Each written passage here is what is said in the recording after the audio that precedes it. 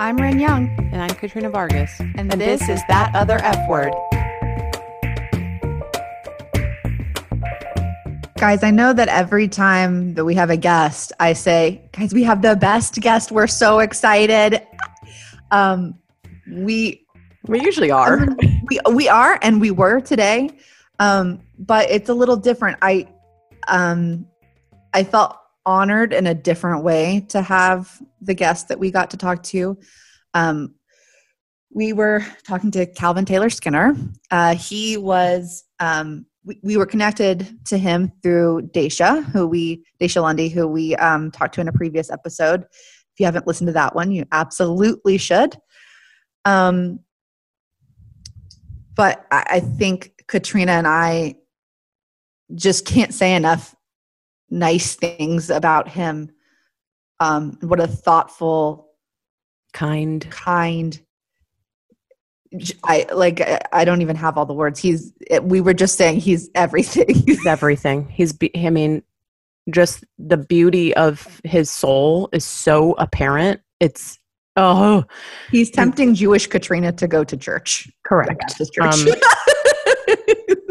We talked about, I don't ever want to go to church for any reason, but literally said, I need to go to his service. I need him to talk to me. So, what you're in store for is such a great episode. We actually waited to do our intro now to introduce him because we wanted to have the conversation with him. We don't need to prepare you for anything but greatness. Yeah. I I think he might be the first guest that he had questions for us. Yes. And wow. And he's a reverend. He also ran for mayor. Yeah. He was born and raised here in Knoxville. After graduating from UT, he attended seminary in Philadelphia, and he spent 15 years doing nonprofit and religious work, both in Philadelphia and DC. He is currently an associate minister at Mount Zion Baptist Church and a co-founder of One Knox Legacy Foundation. Coalition, sorry, not foundation. I hope you guys really enjoy our conversation, and I hope that it inspires you and to have better conversations like this and to do better. Yeah. So with that, we will go ahead and get into our wonderful episode. It's a long one, but it's definitely something you need to listen to. It's worth it, folks. Absolutely worth it. So thanks for tuning in, and on with the show. We are so excited to have you here with us, Calvin. We have our guest questions. All right. You're ready? Well, I'll see. Katrina, you want to hit it off? Sure. Yeah, let's do it.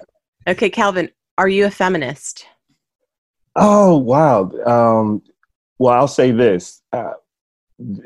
Who I picture as a feminist, and when I think of a feminist, I think of my mother in terms of her independent way of thinking and moving and, demonstrating ways that, when she says something, we follow through. And when I say we follow through, father, brothers, community and such. So for, I would say, yeah, in terms of embracing this, who I see in terms of my mother being a strong, beautiful Black woman, I embrace those characteristics that you'd have no problem somebody accusing you of being a feminist. No. You kind of answered our first two questions because you usually say, are you feminist? And then who do you think of when you think of feminism? So you answered that. So Ren, you want to hit him with our normally third question? Yes. And you're a reverend, so you can't lie, right? You're not allowed to do I'm that. not supposed to, right? Yes. But if you want to answer not the extremely last thing, but one of the last few things, we'll let you do that. But what is the last thing you Googled? Ooh, the last thing I Googled. So let me go into my history. Right? Yes. Yeah, this might be. You know, no one's ever done that before. And I always think if someone asked me that, I would absolutely have to pull my phone out. Well, yeah, I mean, because it's all here. Like, you can't, oh, yeah. So, yeah, sales. Like, Guilt. Went to guilt.com. I don't know if you're with that, but it's like these sales that you can only get within a certain time frame. So they have like 48-hour, quick sales on all things fashion. My fiance and I, we love our fashion, and that's awesome. Well, you look great. Yeah, thank you. Yeah, I mean, it's even in quarantine or this way of social distancing. We're foreseeing in the next, I guess, in 2021, whenever we can play outside consistently. Although people are doing it. I mean, Tennessee, like Knoxville, folks are getting out, but I'm still abiding by. We're still in phase one. Good man. Me too. Yeah. We're all kind of doing that too, so we appreciate that. And you still have to look good even in quarantine. We're really about self-care, and so we're really proud of you for this self-care. Thank you. And I dressed myself today, so I'll give myself the credit. You look like $1 million. Yeah, you look very sharp. Better than us. Well, Ren looks good. I'm in workout clothes. I'm sorry. Oh, what's that? Yeah. Well, yeah. I mean, yeah. I understand. I work outside a lot, so I have to be comfortable, Well, I'm home with a 4-month-old, so this is like my excuse. Like, this is your fancy time. My clothes are just like a giant burp rag. I tell you, right. Yes. Send me the notes. I mean, everybody I know who has an infant. You said 4 months? Oh. What's your sleeping pattern? It's not great, Calvin. It's not so, but your energy, I mean, you're still pulling through. Yeah. Well, we've been really looking forward to having this conversation with you. So yeah. All right. Well, I guess just first off, I wanted to ask you, we're kind of in unprecedented times.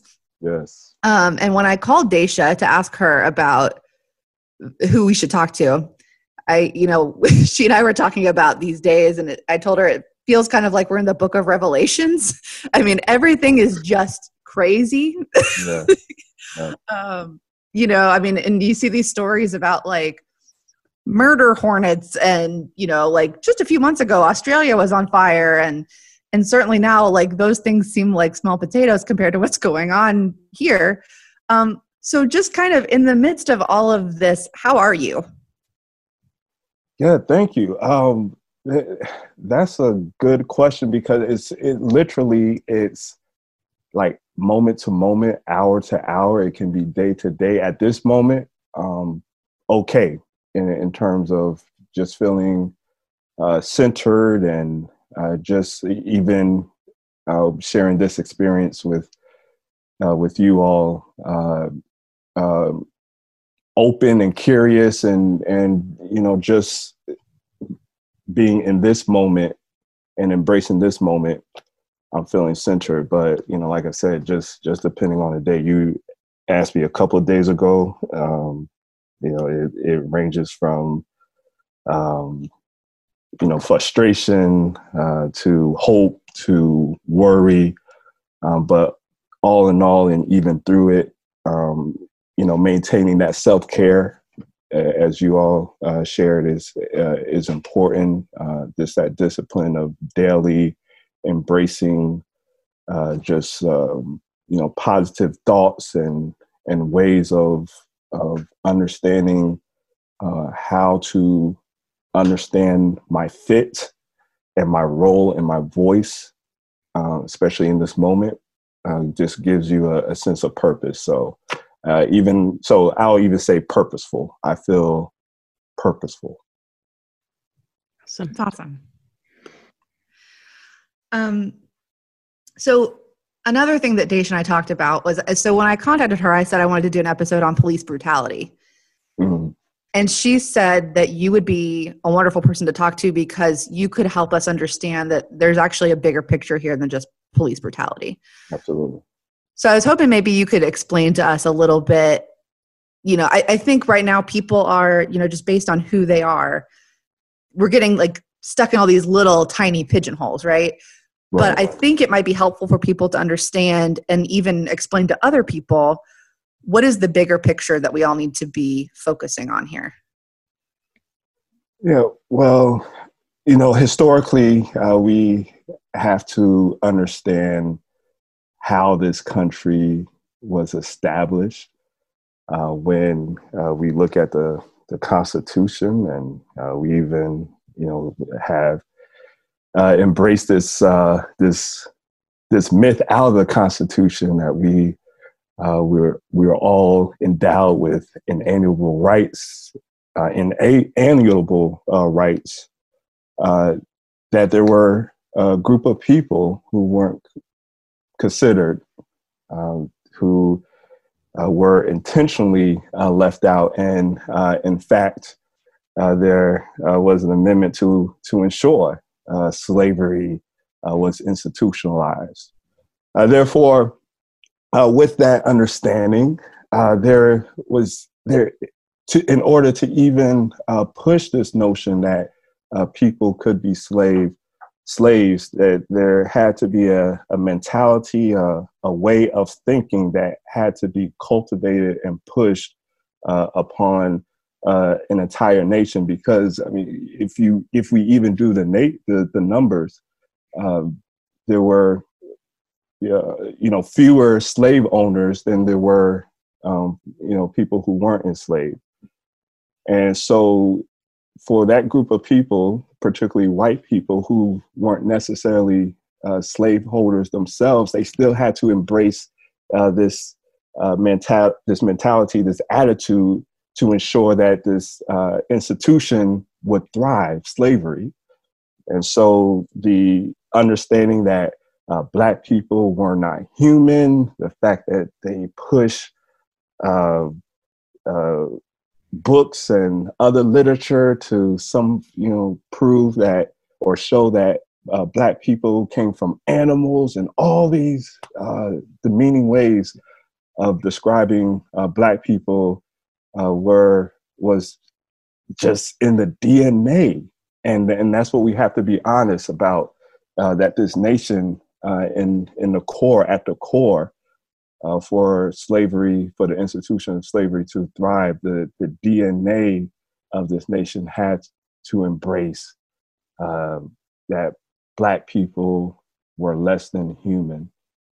And so with that, we can, of course, talk about the demeaning behaviors to ensure slaves stayed in their place.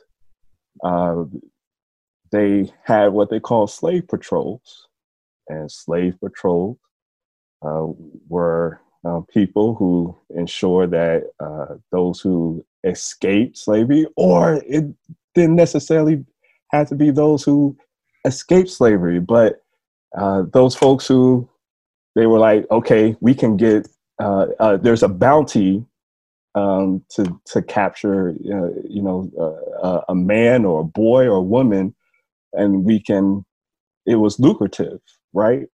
And so these slave patrols evolved into what we know now as police. And so just within the framework, especially for Black people, and our understanding from the inception of slave patrol that eventually evolved to police, there has always been this tension, because at the core of it, there has never been a built-in trust, a mutual way of respect to say that this institution of law enforcement is for the protection and the service of Black people. Yeah. That's something I didn't know a lot about, but I've heard a lot recently about the police coming out of slave patrols. And I don't think I'd ever heard about that until this past week. I think a lot of us have been, I think a lot of people think this is all new. And I can't help but think we're continuing to repeat patterns. And the same pattern is that we marginalize our Black community. We keep our Black community marginalized, and we don't want to ever admit what we did to do this, how this happened, why it continues to happen. This is something forged in our country's beginnings, and we still just haven't come that far. I'm telling you, hey, so Coach, I'm glad you shared that, because in fact, this was the first. Well, this moment was a moment. The first moment I heard a white person, kind of share this confession, and it didn't happen until, around Ferguson with Michael Brown case, which I think is around 2016 or whatnot. But a friend of mine, we actually met while I was in grad school doing my theological studies in Philadelphia, and we were able to connect because he was from Tennessee. He was from Kingsport. Mm.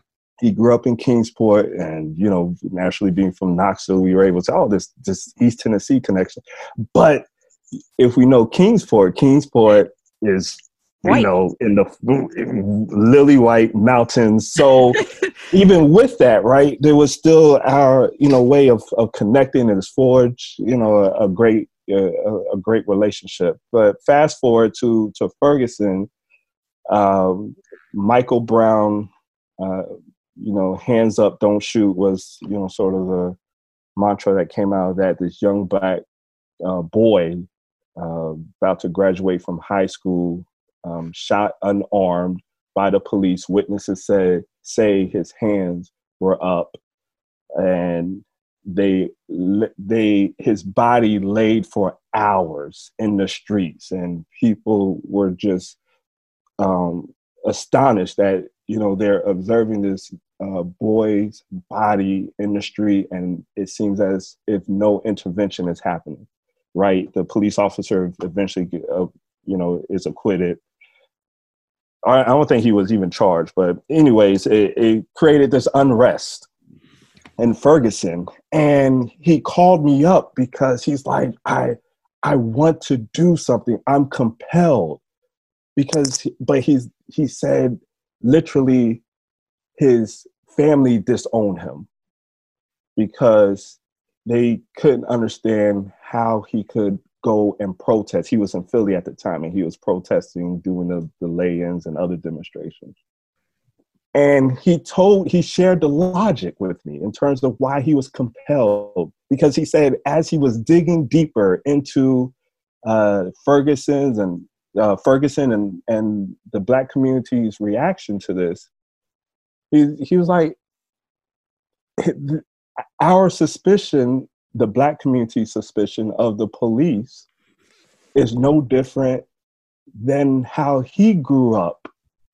And he was groomed to be suspicious of the state, government, larger law enforcement, federal law enforcement, because he's like, we just can't trust them because they overstep their bounds. And he's like, this is why we believe in the Second Amendment, our gun rights. He's like, I'm a gun-toting, Republican man because we don't trust the government, right?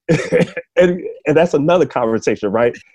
Yeah, I mean, he's like Republican as Republican can be, right? Second Amendment, all that stuff, right? And he was like, I see it, Calvin. I see y'all have the same suspicions that we have. But he's like, the difference is I was taught that Black people deserve the treatment because I grew up being taught that Black people in the inner city are criminals.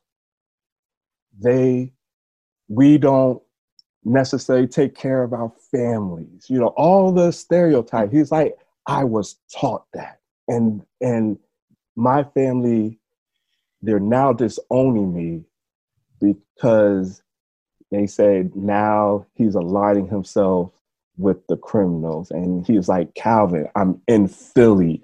I live in the neighborhood of Black community. I have a connection with you, my friend. And he's like, I bought into the lie, the myth. And so just, you know, I think there is the disconnect because of the myth that's perpetuated, the lie, all the stuff, all the stereotypes. And one of my elders said, it's not so much that we are divided more than we are disconnected. And if we were intentional about forging connections and not focusing on what divides us, just as my friend Sam Luffy, who is on fire for social justice, who grew up a Republican, gun-toting, and interesting enough, he will say he wasn't taught to hate individuals, right? He would say that I could have a conversation with an individual Black person, but the truth of the matter was, in terms of Black people as a whole, especially from the inner city, I was taught to fear them, right? And so he's like, once he took that leap, like I said, now he's he's in the inner city Philly, really doing the social justice work, doing the multicultural, intercultural connections, and is marvelous to see. So it just shows you can change, even if that's, you can change your mind, even if that's something you have been brought with. I mean, and it's like we talked about, having these conversations, talking to people who aren't in your echo chamber, or, people who are a little different than you. My experience, I actually kind of went the opposite way, so, I grew up in Miami, so it was very diverse. And then I came here and it wasn't, and I was not comfortable. I'm mostly not comfortable. And I hate that we're not that diverse. I hate that I don't come across people that are different than I am all the time. And, we have to, though, especially when we are in a place like this, we have to purposefully, I think, seek out. Oh, absolutely. And have the hard conversations. Absolutely. It takes intentionality, and those hard conversations can put you in an uncomfortable position. And that's a challenge. That's a challenge. In fact, I would love to hear your perception with that. I often hear, even among our city leadership, who are white, and they will confess, they share, I don't want to be uncomfortable. They don't want to have those hard conversations because it's just as if being uncomfortable, to put yourself out of the comfort zone, I guess. But as a Black man, to be frank and to be honest, I mean, that's my daily. I would say you're uncomfortable 100% of the time. And quite frankly, you've got to, and I can't help but think, of course, my first reaction when you said the political powers that be don't want to have these conversations because it wouldn't be politically. Oh, right. Yes. But I don't care. Like we've got to be humans first. And I want to be uncomfortable because I want to do the right thing as much as I can. And I want to be as educated as I can, especially about the things I don't know what the hell I'm talking about. But what is it that, especially when it comes to race, or just in general, I mean, I would love to hear your perspective on what is it coming out of the comfort? I mean, I know the basic getting out of your comfort zone, you don't know how people will respond or whatnot, but in reality, as you share, because, as we're all grown, right? It's like we're all grown people. We all know right from wrong. So if we know this is the right thing to do, but it doesn't make us comfortable, so then it makes us step back. Like, what is it that, especially within the white community, that people are resistant to being uncomfortable? Yeah, I can. So when I told these two I wanted to do this episode, Mitch's first response was, "Are you sure you want to bumble your way through an episode on race?" Because it does make me really uncomfortable. And I think, I mean, what I told him was that's not too high a price to pay, especially at a time like this. I don't really mind being uncomfortable, but it does make me uncomfortable. I mean, actually, I feel very comfortable right now with you, but or talking to Daisha, but. You know, I think I am very aware. I took a class in college about like white privilege, and I don't even know that then it was fully real to me. Right. But just as an adult, I've had more and more experiences, and the weight of the greats. I'm going to try not to cry because I know that's like a thing. White women like cut it out. But just the weight of the terror that has been inflicted on people, it's a lot, and it's by my ancestors, and it's by our fellow white people, and it's really not my ancestors. It's happening today. It's happening now, and we're, as white people, it's embarrassing. It's shameful. Both of us, for instance, I mean, if somebody accused us of that, it would be the worst thing you could accuse us of. And then how we're complicit in it, whether it's intentional or not. And usually race questions come to me if we have anybody of color, and I do bring it up. It's really a big deal. I write the question and then make Katrina ask it. Right.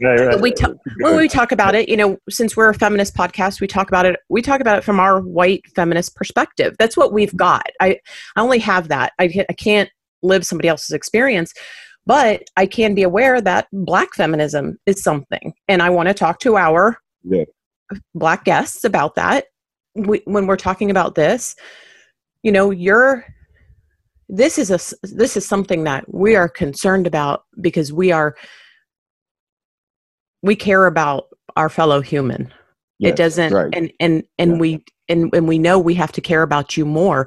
It makes us, and I'm speaking for Ren, I know how she feels about it. We've talked about this. We're legitimately concerned for you. We talk about all the inequity of being a woman in this world. Well, you know what we don't have to be is a Black man in this world. Yeah. And you were born with a target on your back that you and I could walk down the street, and you are going to have you're going to have a hell of a higher percentage of being attacked by someone who's there to protect you than I will. I'm not going to be shot by the police. Let's be honest. Okay. Unless I wave a gun around, and even then I might not be. Dylan Roof killed a whole entire church full of people, and nothing happened to him. He went to jail peacefully.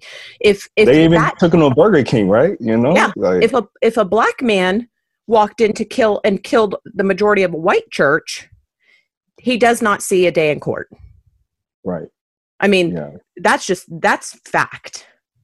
Yeah. Yeah. But, as you shared, the awareness, is important, first being aware of, yourself personally, because obviously the scope of this is deep and complex, and it will mean, for us to get dirty and to really dig deep to deconstruct, all of which is structural, racism, but even doing the personal homework is important, because there are subtle ways, right? There are subtle ways that, our the bias, things that, might inflict me, but for you, as a white person, even as a white woman, it might be subtle. So having that awareness and for us to not even be quick to react, but have a posture of listening is important, because I think, even as Daisha, I'm sure she could share from a Black woman's perspective, as I even observe my fiance, and in terms of how she moves. For us, like, we understand the complexities of the larger issue, but it's the subtle things. In fact, my fiance, when we often go out, if the question comes up, what does she do, or Alicia, what do you do? She'll share, I'm a professor. And then the first question is, she'll say what she's a professor in. And the first question, and this is, I'll tell you the truth, is all white women who usually do this. They will say, but do you have a PhD? I mean, as if, and I'm like, first of all, what does that have to do with her being a professor? And then for her to be an assistant professor, you have to have, in 99.9 times have a PhD. But it's like almost it's like we can't comprehend this Black woman, as articulate as she is, as engaging as she is. Like we can't validate that she has, the credentials to be what she, so it's the subtle ways, right? So, and she's polite. I'm not as polite sometimes, but it's like I said, it's like and I'll put myself into this. I respond the way I respond because for this white woman, this might be the only time she has said this, or, she thought she'd said this, but this is a pattern that I see a lot of times. So I know Alicia, if I observe this, I can't even imagine how many times Alicia has to deal with it. And then when she responds where I would say is legitimate, yes, damn it, I have a PhD. I'll be like, yes, but for that white woman, she would be as offended and like, what, and then my fiance is now overreacting. But, the awareness isn't there to say, okay, as a white woman, let me step back. Why do I need to know that she has a PhD? And do I ask this question of others? Right. To the counterparts. To my counterparts. And I'm quite confident, no. Yeah. Well, so I've been reading about like microaggressions. Yes. And that's a microaggression. Yes. Right. I mean, right. Because so I've been trying to really do this research because I want to make sure I would expect to be called out, and I would absolutely be so devastated I did this by, even not intentionally, but because it's all this unconscious bias is in here. Yeah. And I don't ever want to sit behind my white privilege.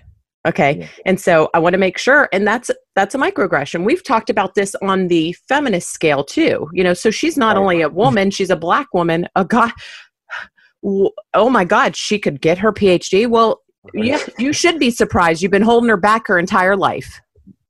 Right. Do the history. Right. Do the home. You will. Yes. I mean, and so, yeah, so it's, but I appreciate, just, what you are saying, just even the awareness and the self homework, because, the addressing the structural issues, we will need like 10 podcasts for that, but I'm willing to commit, because it's important to address the structural things, but until we even become aware of the subtle things, we'll be hard pressed to do like real sustainable work to deconstruct the current system and to do the anti-racism work.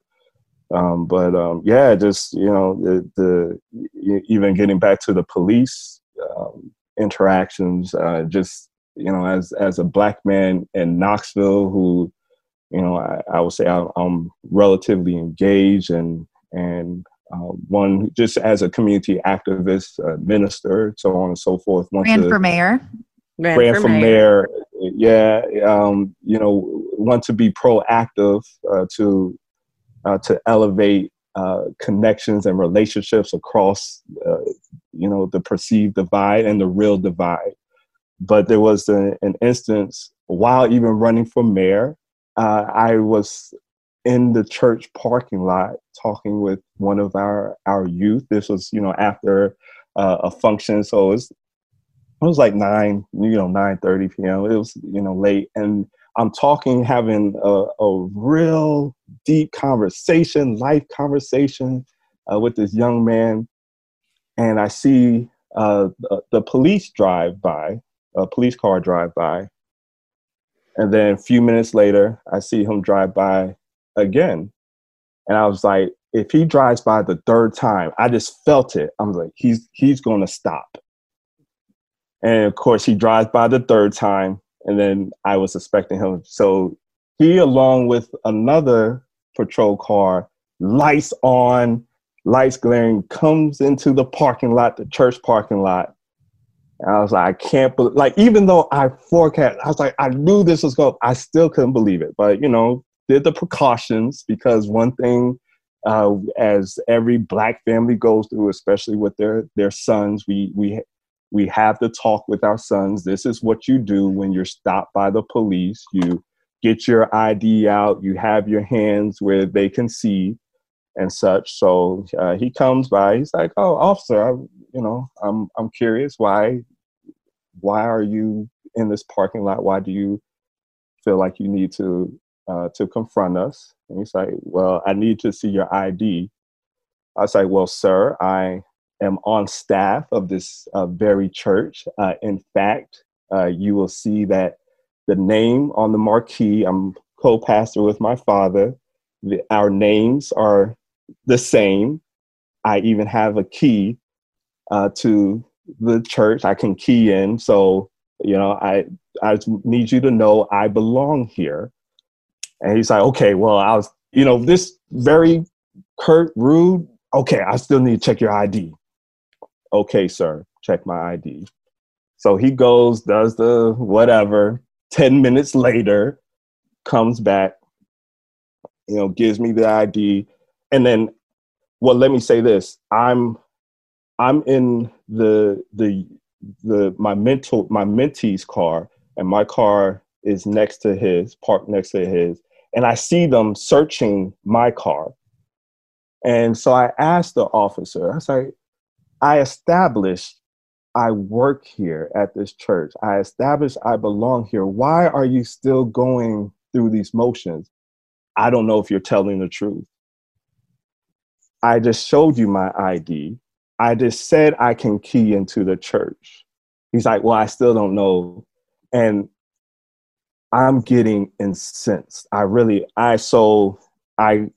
I didn't know what else to do, because I'm like, I'm lecturing this officer. So and even my mentee is like, "Calvin, calm down." But I'm lecturing her. I was like, I'm one who wants to ensure that we have positive connections, but these are the moments that do not ensure that we have positive connections, because even for somebody who established my identity, for somebody who established that I belong here, you're still going through the motions. And then I just felt like he was like, I still have to prove to you I'm the cop. So he still goes through all his stuff. And then I called my father. I was like, "Pops, I'm feeling myself getting incensed. I'm running for office, so I know I can't do anything, or I think, it's that pressure of, okay, I can't do anything too out of line. Pops, I need you to come to the church." And he's like, "What's going on?" I was like, "These officers, they're overstepping." And, so he's like, "Okay." He called one of a deacon of the church, one of the church officers who lived right down the street. He's like, well, I'm going to call him to come through. And then the officer said, well, we can leave. No problem. No problem. All of a sudden they're like, okay, we can leave. And so those are just some of and that's just one example, that's just one example. I'd like to rewind to the very beginning of this when you said you guys are taught what to do when a police officer stops you. Okay. Yeah. This is a conversation Ren's never going to have with her son. Right. Okay. You guys have purposely been trained because it's a known fact at some point you will just be living while Black and someone will stop you. And then you're going to have to behave in a certain way so you are not murdered. Yes, sir. Literally, that is that's what goes through your mind. Like, how do I get out of this alive? Like that, literally. Not arrested. We're not talking about arrested, alive. Right. How do I manage to get out of this situation so I can get out of this alive? I mean, this goes so much so. So you actually 22 years ago, yesterday, a gentleman by the name of Andre Stinson was was killed in police custody. So this actually started what we now call PARC, the police review, the police advisory review committee, PARC. But 22 years ago, Andre Stinson was pulled over. The reports say that it was because he didn't have his lights on. But just again, reports say because of just, fear or whatever, just got a jail, he wasn't supposed to drive, whatever it might be, they say he ran. They called up to him and they say that he died because of a heart attack out of exertion. But what the reports, and it's not even in the report because they said that all they did was put him in custody or whatever and he died. But for a fact, they know he had bruise and evidence he was beaten. It's like it was a fact. And so this obviously calls, it was a line of killings of Black men, in particular in Knoxville, that even led up to Andre Stinson's death. And this called the city leaders to an outcry. There was a lot of, and then Mayor Ash at that point, he was the mayor. He established what is now PARC. And then they put in the police, the video into the police. But it's this, even how old was I? I was maybe like 16. So to like have these real world examples, like I don't have to turn on the news to see what's going on in New York, or I didn't have to hear about what's going on in LA. Like, this is happening here. Again, like that was, the talk, that Black parents have, just like you have the sex talk and you have the police talk. Because literally, as I shared, is how do I get out of this alive? We don't have those conversations because we don't have to. And that's not okay. Can I ask you, so, of course, the straw that kind of broke the camel's back here was what happened to George Floyd. But of course, this has happened hundreds, thousands, we don't know how many times. What does it feel like when after something like this happens and people are saying things like Blue Lives Matter and supporting police over? Oh, well, Yeah. I, it's unfortunately expected. That's unfortunately is wild, because it's like, you as a black man, I know I'm like, racism is as American as apple pie, right? And what I do wrestle with is, what is it about even the word black that disturbs, especially racist folk, white folk who even say they aren't racist, right? But where, with George Floyd, the reemergence of I would say not the reemergence, but the continual mantra of Black Lives Matter, as if Black Lives Matter is saying no other lives matter, or as if Black Lives Matter is saying that Black lives are better than, is saying no, that until Black Lives Matter, we cannot be the country, we cannot be the nation, we cannot be the society that we should be. And, even I saw a meme where, someone say, well, when Boston had the terrorist attack during the marathon, we said Boston strong, or we, even with the tornado, we rallied around Nashville and said Nashville strong, and nobody said all cities matter. Nobody says Knoxville strong, or Knoxville is better. But what is it about Black lives that people can't say, oh, this is no different than if, and when Boston was dealing with what they were dealing with, or Nashville was dealing with what they were dealing with, that to rally around these people is to say, we are with you. That's the frustration. Well, I think it goes back to what you were saying. Historically, you're dehumanized. Right. Period. Because they don't think of Black lives the same. Hence, I guess, right, we see the pattern oftentimes when we see Black men and women victims of police brutality, they'll bring up their old record or something, right? I guess they'll bring up something that happened 10 years ago. Like, all of a sudden you see sort of this campaign.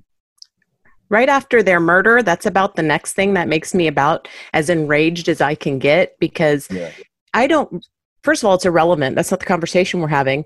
Get an education and learn something is what I like to say. And one, none of those offenses, even if they had committed them, are punishable by death. Right. So probably be smart and think, oh, they could have done about 5 million things, and the repercussion in our judicial system is still not death. It's still not penalized by death. So how is it relevant? But I would, even with that, right? We see a lot of times with these mass shootings of, typically the white young man,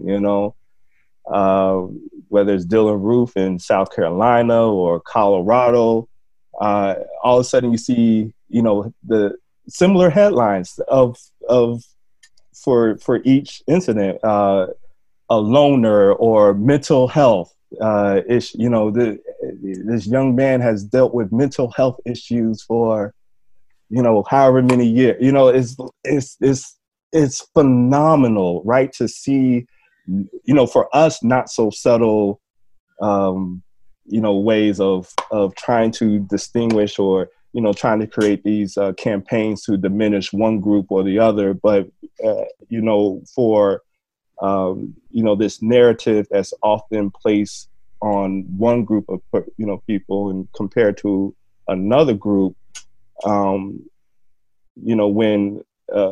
especially the Black community, continues to be enraged, it's like America gets amnesia and forgets, you know, all of the not so subtle ways that it creates these narratives for, you know, especially white men when they commit certain atrocities. And and I think for Knoxville in particular, because we haven't had, I would say, like a huge national event, and Knoxville is a polite city. We're in a bubble.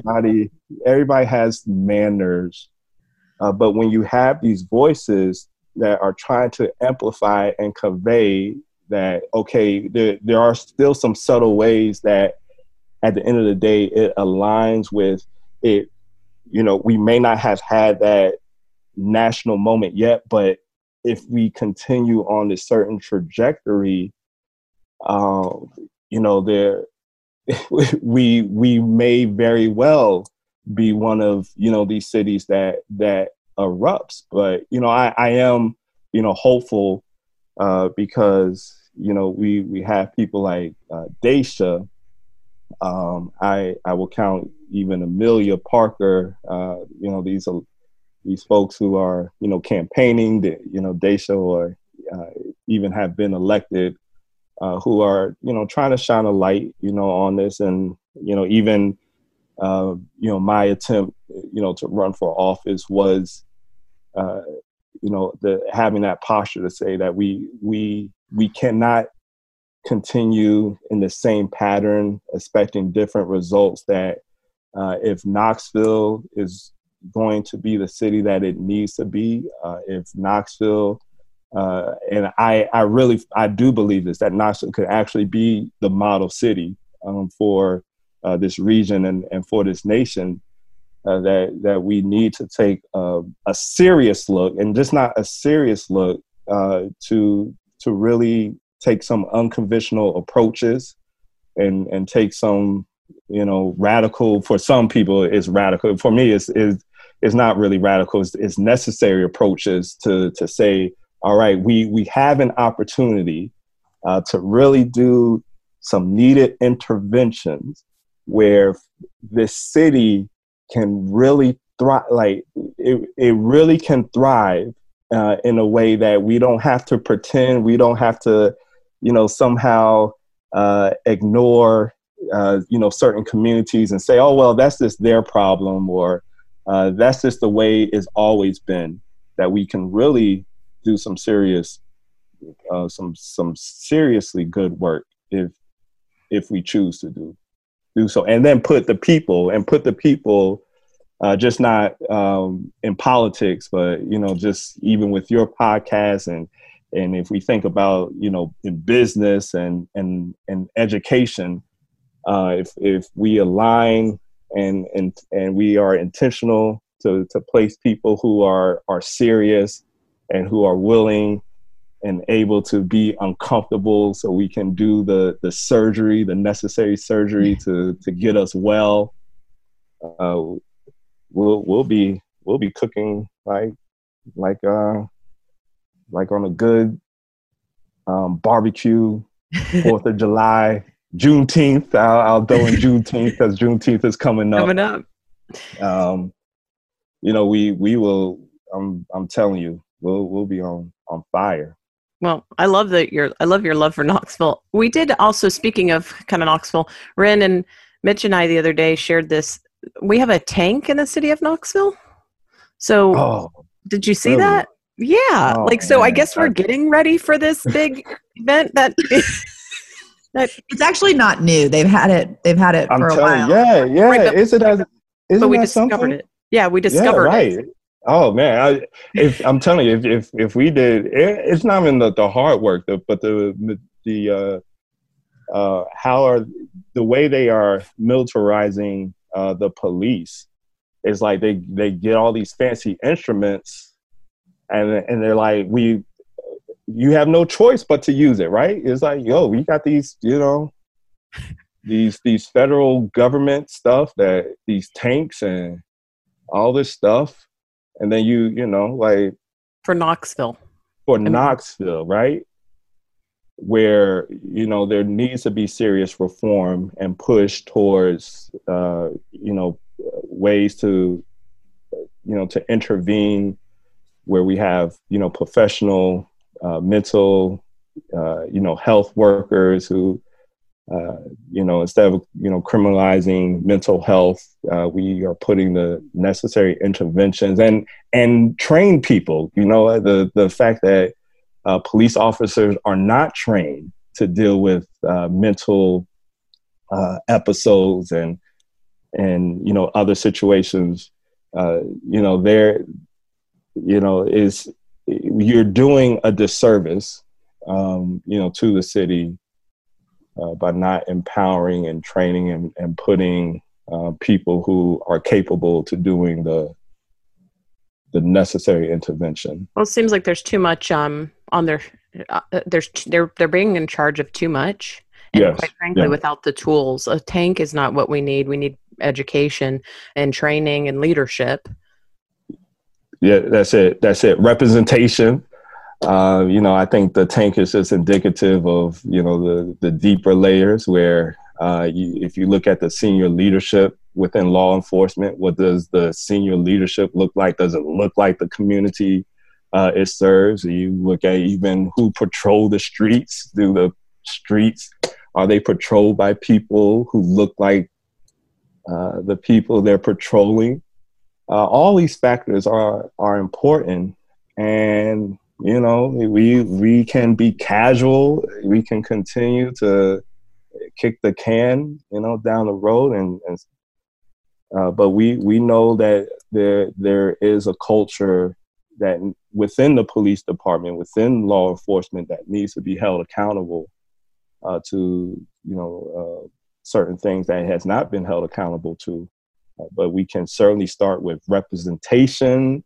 We can certainly start with putting trained mental health professionals within the system, and that's just, you know, and for me, that's a quick, easy start that could have significant results. As far as people on an individual basis, you know, Katrina and I wanted to talk to you about, you know, there's all these narratives right now kind of floating around, and it's, you know, white people, like, you know, are you checking on your black friends, right? And then also, you know, when I talked to Daisha, she said, you know, some of her friends don't want to talk to white people right now. Yeah. And then, you know, I've seen posts about, you know, your silence is deafening. But then also I've seen posts about, you know, hey, white people, like, stop posting these long narratives about how upset you are on social media. Like, you're drowning out black voices. And so in terms of how we provide the support that people actually need right now, how do we do that? How do we be supportive in a way that's actually meaningful and not just Right. What do we performative for us? Yeah, you know? right. Yeah, right. So, you know, this is the thing with your individual work, you know, networks, I should say, your individual networks. I would just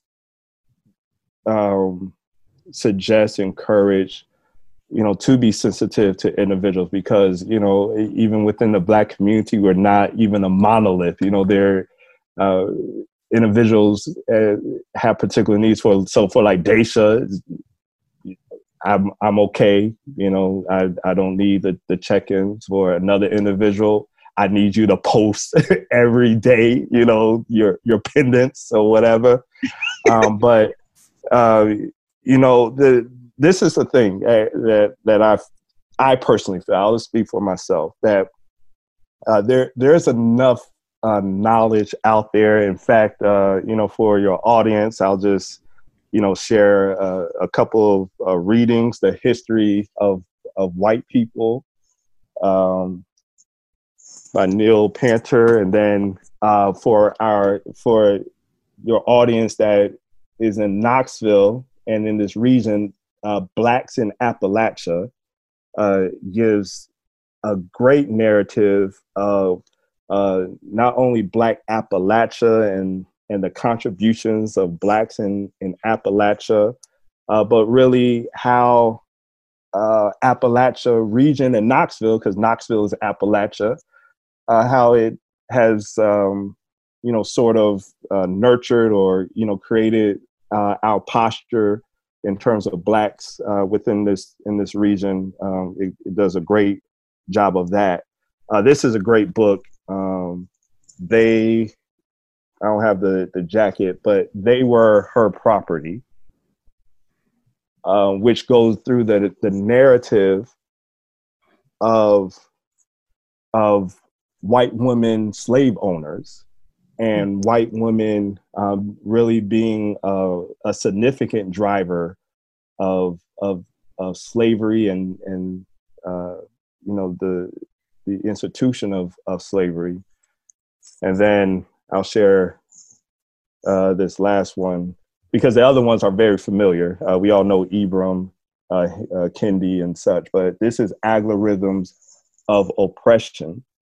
And this is a helpful tool because it goes through even how the internet and how social media and how the digital world continues to create the narrative and even cultivate our, or I would say, it amplifies how we view Black people and even Black women. So, for example, if you were to type white woman, if you were to Google that, most of the time it will show white women, in very, nice arrangement, blonde hair, even blue eye, like it, I guess a stereotypical view of white women, innocent, presentation. But if you were to type in Black women, oftentimes sexualized images will emerge. Women, Black women being violent, is the algorithms sway towards the negative perceptions of Black women. So it's, definitely a helpful tool. There's a few books. Thank you. Well, we like to think our audience really does, is kind of in line with this, but our audience needs to, read those books because we're the ones who are going to perpetuate on the white side of things, the stopping of this is, how I think of it. And so that's why we need to know what we need to do as individuals. We need to know what we need to do as white people. Yeah. We're not educating our audience on Black Lives Matter, to be honest with you. Our audience understands these concepts, but we all need to be better and do better. And so that's, Yeah. Somebody like Amy Cooper, the woman in New York who... Oh, yeah. That's someone who very well could listen to a podcast like this, No, yeah, isn't that something, right? I think, Amy Cooper is definitely like one of those, situations, like you said, would, consider herself not a racist and,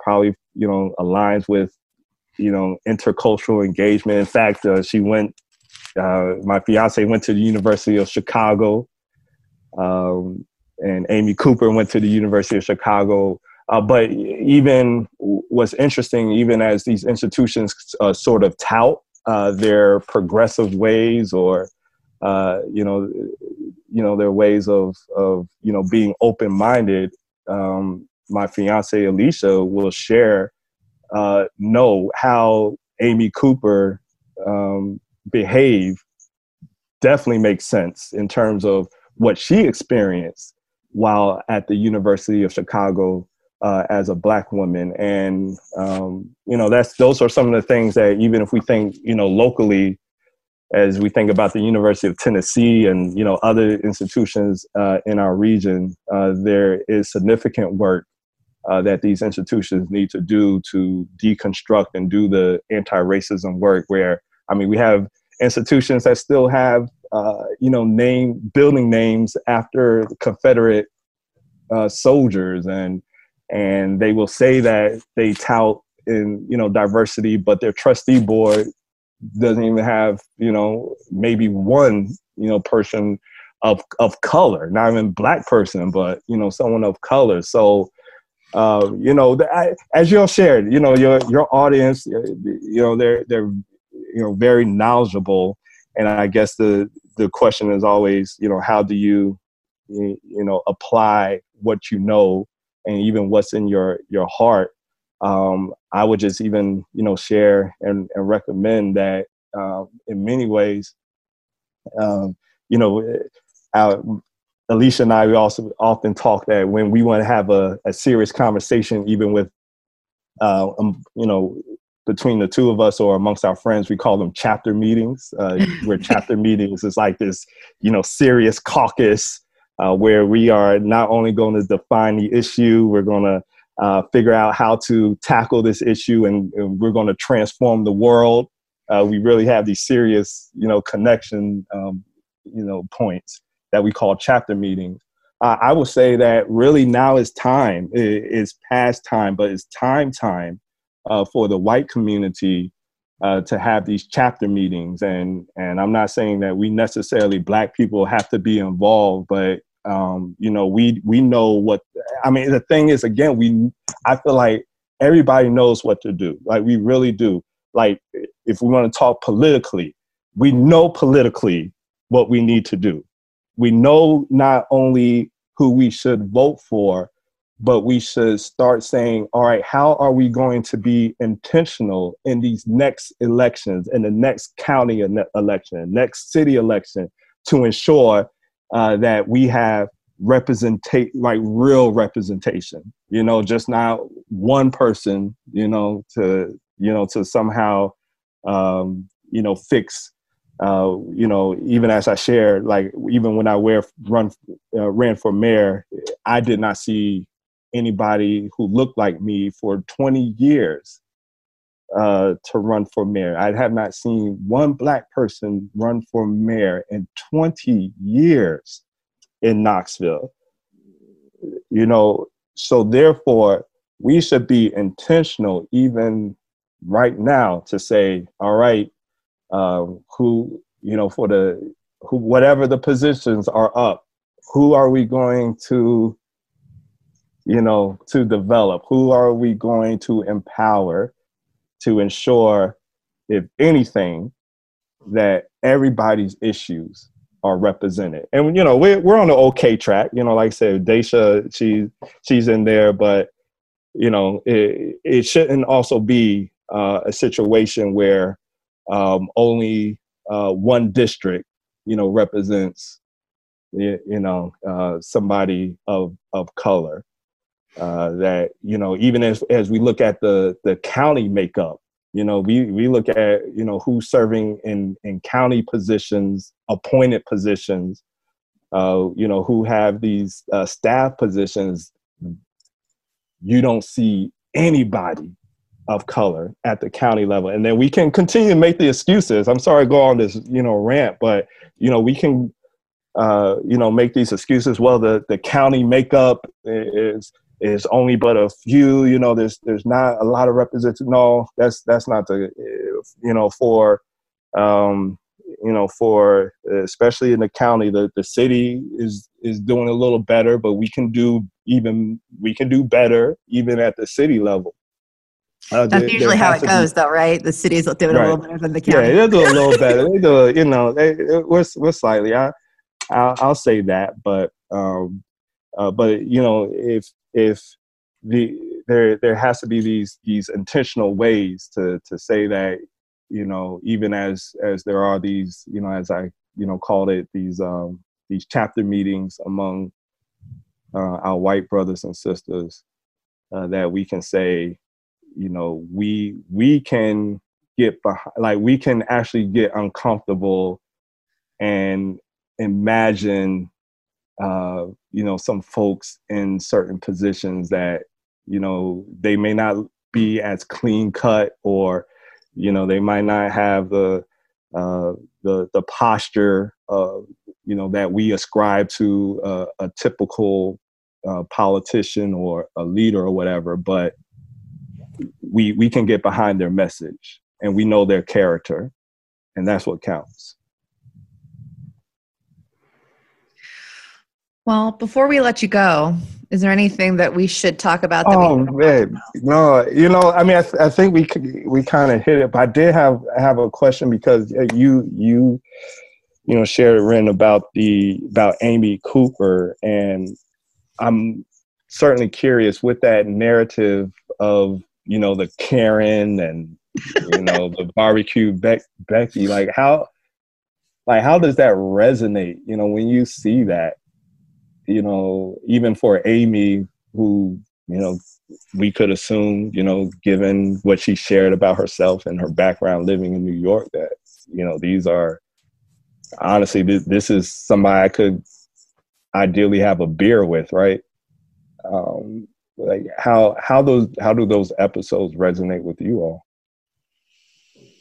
Ren, you want to go? I have a lot of feelings, so I'll let you go. you go first. Well, it's embarrassing. It's also frightening that someone who's probably mostly a reasonable person would behave way. Like, that was her knee-jerk reaction. And we talk about unconscious bias on this a lot. And I'd like to think it was an unconscious bias. I've got a friend in town, Lindsay, who is a Black woman, professional, wonderful. And she did post a thing saying, I can't help but think she got more crap because she was dragging that dog around by its neck. Yeah. And all of those things are the things that we don't want to hear. White people get so very defensive when we're called racist, but maybe instead of being defensive, we shouldn't be racist. And like, if you were to say to me, hey, you're being racist, then I would be absolutely horrified and I would check my behavior. I wouldn't get mad at you for calling me that. If you felt that way, then I'm doing it. And I just think she is an embarrassing representation. I think that she should be an eye-opener for all of us, white women who are white privileged women, to not behave that way, right? You can be a good example or you can be a horrible one. And she's the one we shouldn't ever be. There was another one recently where there was a young Black woman sitting outside of her apartment building. Yeah, right. Did you see that? Yeah, yes. And Isn't that something? You know what? That white woman was just pissed she was living there too. And then she had the nerve to say, come to the police, like, come to the police with me, like right now. Yeah. Okay. I'm going to do you a favor for harassing me in front of my building. But it's the continued oppression of Black people. Right. Yeah. So a Black person can't possibly live in my nice neighborhood. Who are you? How did you become this elite person who's the only person who can live there? Why is your white money good here? Her Black money spends just like yours. And she's just as entitled to live in that building. Those are embarrassing stories. Those are stories that I would hate for you to associate with me. So that's my. Gotcha. Thank you for sharing. Yeah, I think she's everything that it would be my nightmare to be. But I think that, I was reading an article recently talking about how white women are the most dangerous people in America. And I think, it was kind of talking about like everything from Emmett Till to Chris Cooper. And I think kind of similar to what Katrina was saying, it's kind of time, we as women, as white women especially, have this like, it's like we have this assumption of inherent goodness. Entitlement. Well, but I think like, it's just like in the media or anything, like, white women are just good. Like, we're just good. And I actually am just good. But I don't think that's true for all white women. I'm kidding. No, she's right. No, right. I mean, let's be honest here. Well, also the overwhelming thing in that, when this all happens, we're still talking about her. The man she does this to exercised an immense amount of compassion and caring and sympathy for her when, quite frankly, I don't know that she deserved it. But he said, I don't love that she got all this backlash. He doesn't love that she did it. Wasn't that something? Yeah. But what a wonderful man. What a wonderful, wonderful, caring, loving man to not be angry, but to be just sad and disappointed. Yet we're still talking about her. We're not talking about his kindness, and he did not turn back on her what she gave to him. Right. And that's an incredible amount of just amazing resolve as human. He's a human, and he treated her like a human, even when she didn't treat him like one. Right. And again, we are always focusing on the bad people and not the other, either the victim or he's just this good guy who wanted to look at his birds. She made some really poor choices. He's just a weirdo in the park who wants to look at some birds. Leave him alone. Right. Like, it wouldn't hurt nobody. No. And like, anyway, who's a birder? but really. And so I was really overwhelmed by his reaction to it, to be honest with you. Yeah. Instead of, what a guy I would really love to know. Yeah. And, I think that's even indicative of our community, particularly a Black community, because you think about what happened in South Carolina and the church there in Charleston. Their posture was grace, extending grace, even to Dylan Ruth.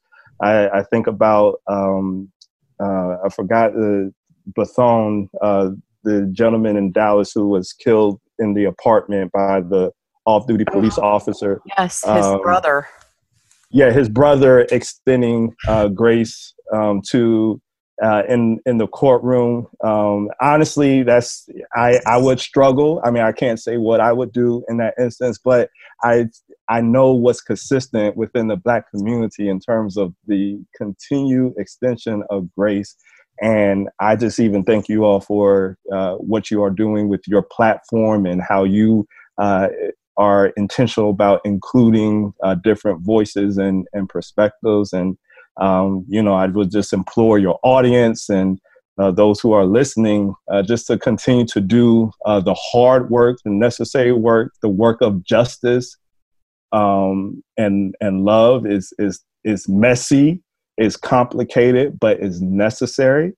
And we have to do the work of deconstructing. It's not, going to be this, I would love for it to be, ultimately it will be a kumbaya moment, but, until we get over the myths of this nation, that this nation was built and milk and honey flows in and through it, until we get over those myths, we're going to continue on this cycle. So it's going to take the complicated, messy work. And thank you all for willing to take on the conversations and the work of doing so. Well, thank you, because you certainly don't owe just a couple white women anything. We really, we're really grateful that you would come on and, speak to our audience and kind of give your perspective, because it is important. And like I said, we so focus and we keep having this dialogue, like you said, continuing Black men are terrible people and all this. Well, all these Black men did all these wonderfully kind things when kindness was not shown to them. Yep. Why do we have this continued dialogue? This is ridiculous. Yep. And so it's just, we just need to be, and quite frankly, we need to be called out on our racism when it needs to be called out. To call it for what it is. Call it for what it is. And we can't, until we call it for what it is, we're not going to do the necessary healing. We'll just do the performance, but just call it for what it is. Let's get through with it. It's like going to the dentist. Nobody wants to do it, but you got to do it. Well, yep.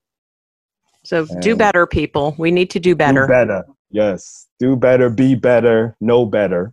Mm-hmm. And our society will be prosperous for that. We really will. So thank you all. Thank you. You're a good man. We're really glad to have you in our community, and we're very blessed to have you on today. Oh, thank you. And we'll catch Mitch the next time. But the plant was a great. We went through about pretty plant. there were like 4 different ones, and tested them out. Yeah. it was like a thing. Like we had to like approve which plant was in. He usually in these will say, I have nothing here as I'm just a white guy. a white guy, you know. I do think we need to have like this kind of regular Calvin segment, to be honest with you. I mean, I wish we could have done this in person. Yes. Oh, no, yeah, maybe one day, you know, when everything gets back to normal. But by all means, let's, you know, I'm open, and you know, whether Mitch or the plant is there, I'll you know. The plants plants are actually therapeutic. You know what I mean? Like actually white men might be able to take some notes from plants, you know? Agreed. Be quiet and beautiful. Just stop. Just chill out, you know, just be therapeutic. Well, our intention anyway was to have you really do the majority of the talking. So it's just fine that he was only a plant today. It's not about us, you know, wanted to as accurately or as appropriately represent, you know. Well, yeah, I hope it was helpful. I hope it was helpful. And again, any friend of Daisha is a friend of mine. And just knowing, you know, the work that you all do, I appreciate the work y'all do in our community. And even with the League of Women Voters, it's, you know, bringing in the perspective that you all bring you know, y'all doing a wonderful work in that. So thank you. We always try to do more. So thank you, Calvin. We are so very, very, very grateful for you to have joined us today. Truly. Take care. And as with any sort of situation where the times might seem dark, joy comes in the morning. Day will come where we will, I trust, see a society that brings about justice and healing and renewal. We just have to continue to do the work. So you all demonstrate that there's joy that's coming as we continue to commit to the hard work. Thank you, Calvin. Thank you. Be well and be safe, and we absolutely love you. Thank you. Love you all. Take care. Bye-bye. So what a gift that was to be able to chat with Calvin. I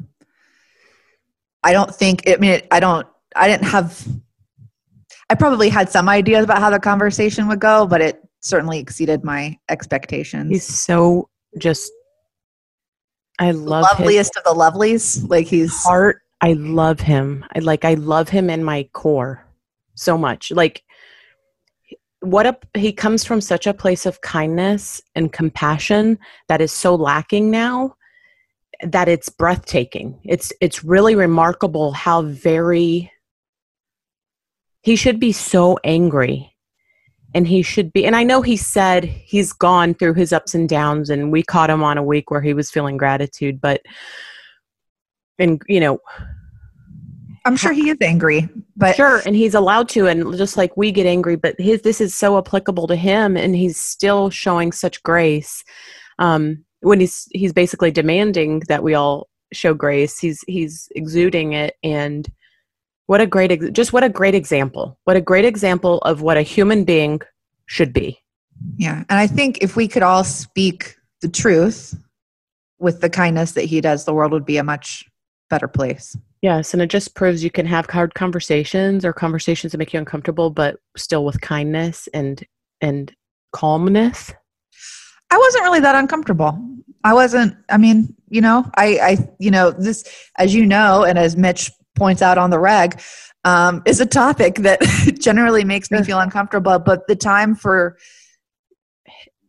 caring about that is over. Right. It's not about us. But then he also put it in such a way that instead of like being on the attack, he knows we want to be an ally. So he didn't want to alienate us with any kind of, because I'm sure he could have a very different conversation with different people if he needed to. And it would be a lot more charged. And so, he said the hard stuff that in a nice way, in a kind way, to where it's, I just think kindness is, and we talk about this all the time, kindness is the answer, the way that we need to be heading. And instead of always just being so on the negative, on the defensive, on the kind, like if we just would treat everybody with kindness, like they were a human being, we would be so much better. Yes, we would. You know, and so, well, I hope we have a lot more conversations like this, because I think they're extremely necessary. And I hope that those of you who are listening will be willing to be uncomfortable and have conversations like this. Well, and be just not just be not racist, but be anti-racist. You know, right. You need to correct the people around you when they need to be corrected. You need to look into what microaggressions are. You may not be aware you're doing them, but you might be. And you need to know what they are so you can be educated on them. Because I know you don't want to do it. I know you don't. But you might be. And it might be really uncomfortable for the people around you. And don't just be not a racist, be an anti-racist. Truly. I mean, we can't, this is how we have to be the change. We have to. And it starts with each of us individually, stopping it and educating those around us, because it shouldn't be our job, but it is. Yeah. Well, and as you and I talked about, I saw recently, this problem's not going away until we stop considering it a Black problem and consider it a white problem. This is our problem. This is our problem. We did this. Yeah. We did this from the beginning of our country. And we continue to do this. And it is not a Black problem. It is absolutely a white problem. I agree with you 100%. Yeah. Not taking anything away from the work that they are doing, because it's important and good work. But they are doing the work that we should have done hundreds of years ago.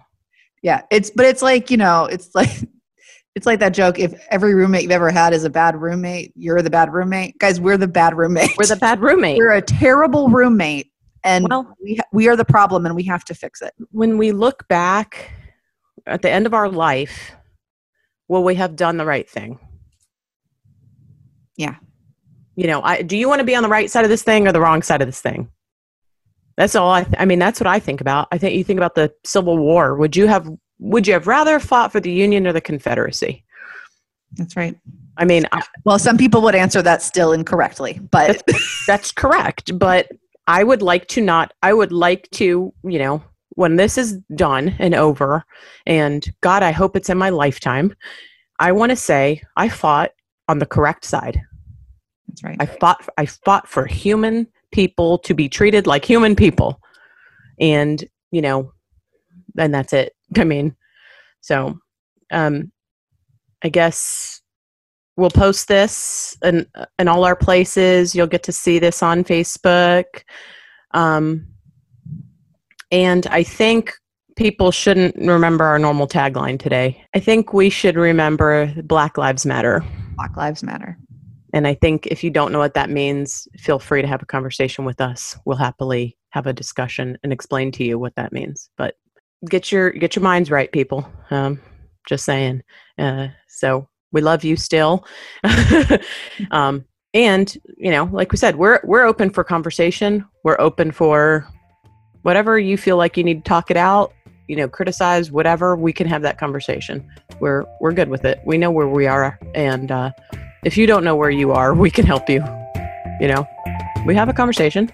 We'll do it. It's all good.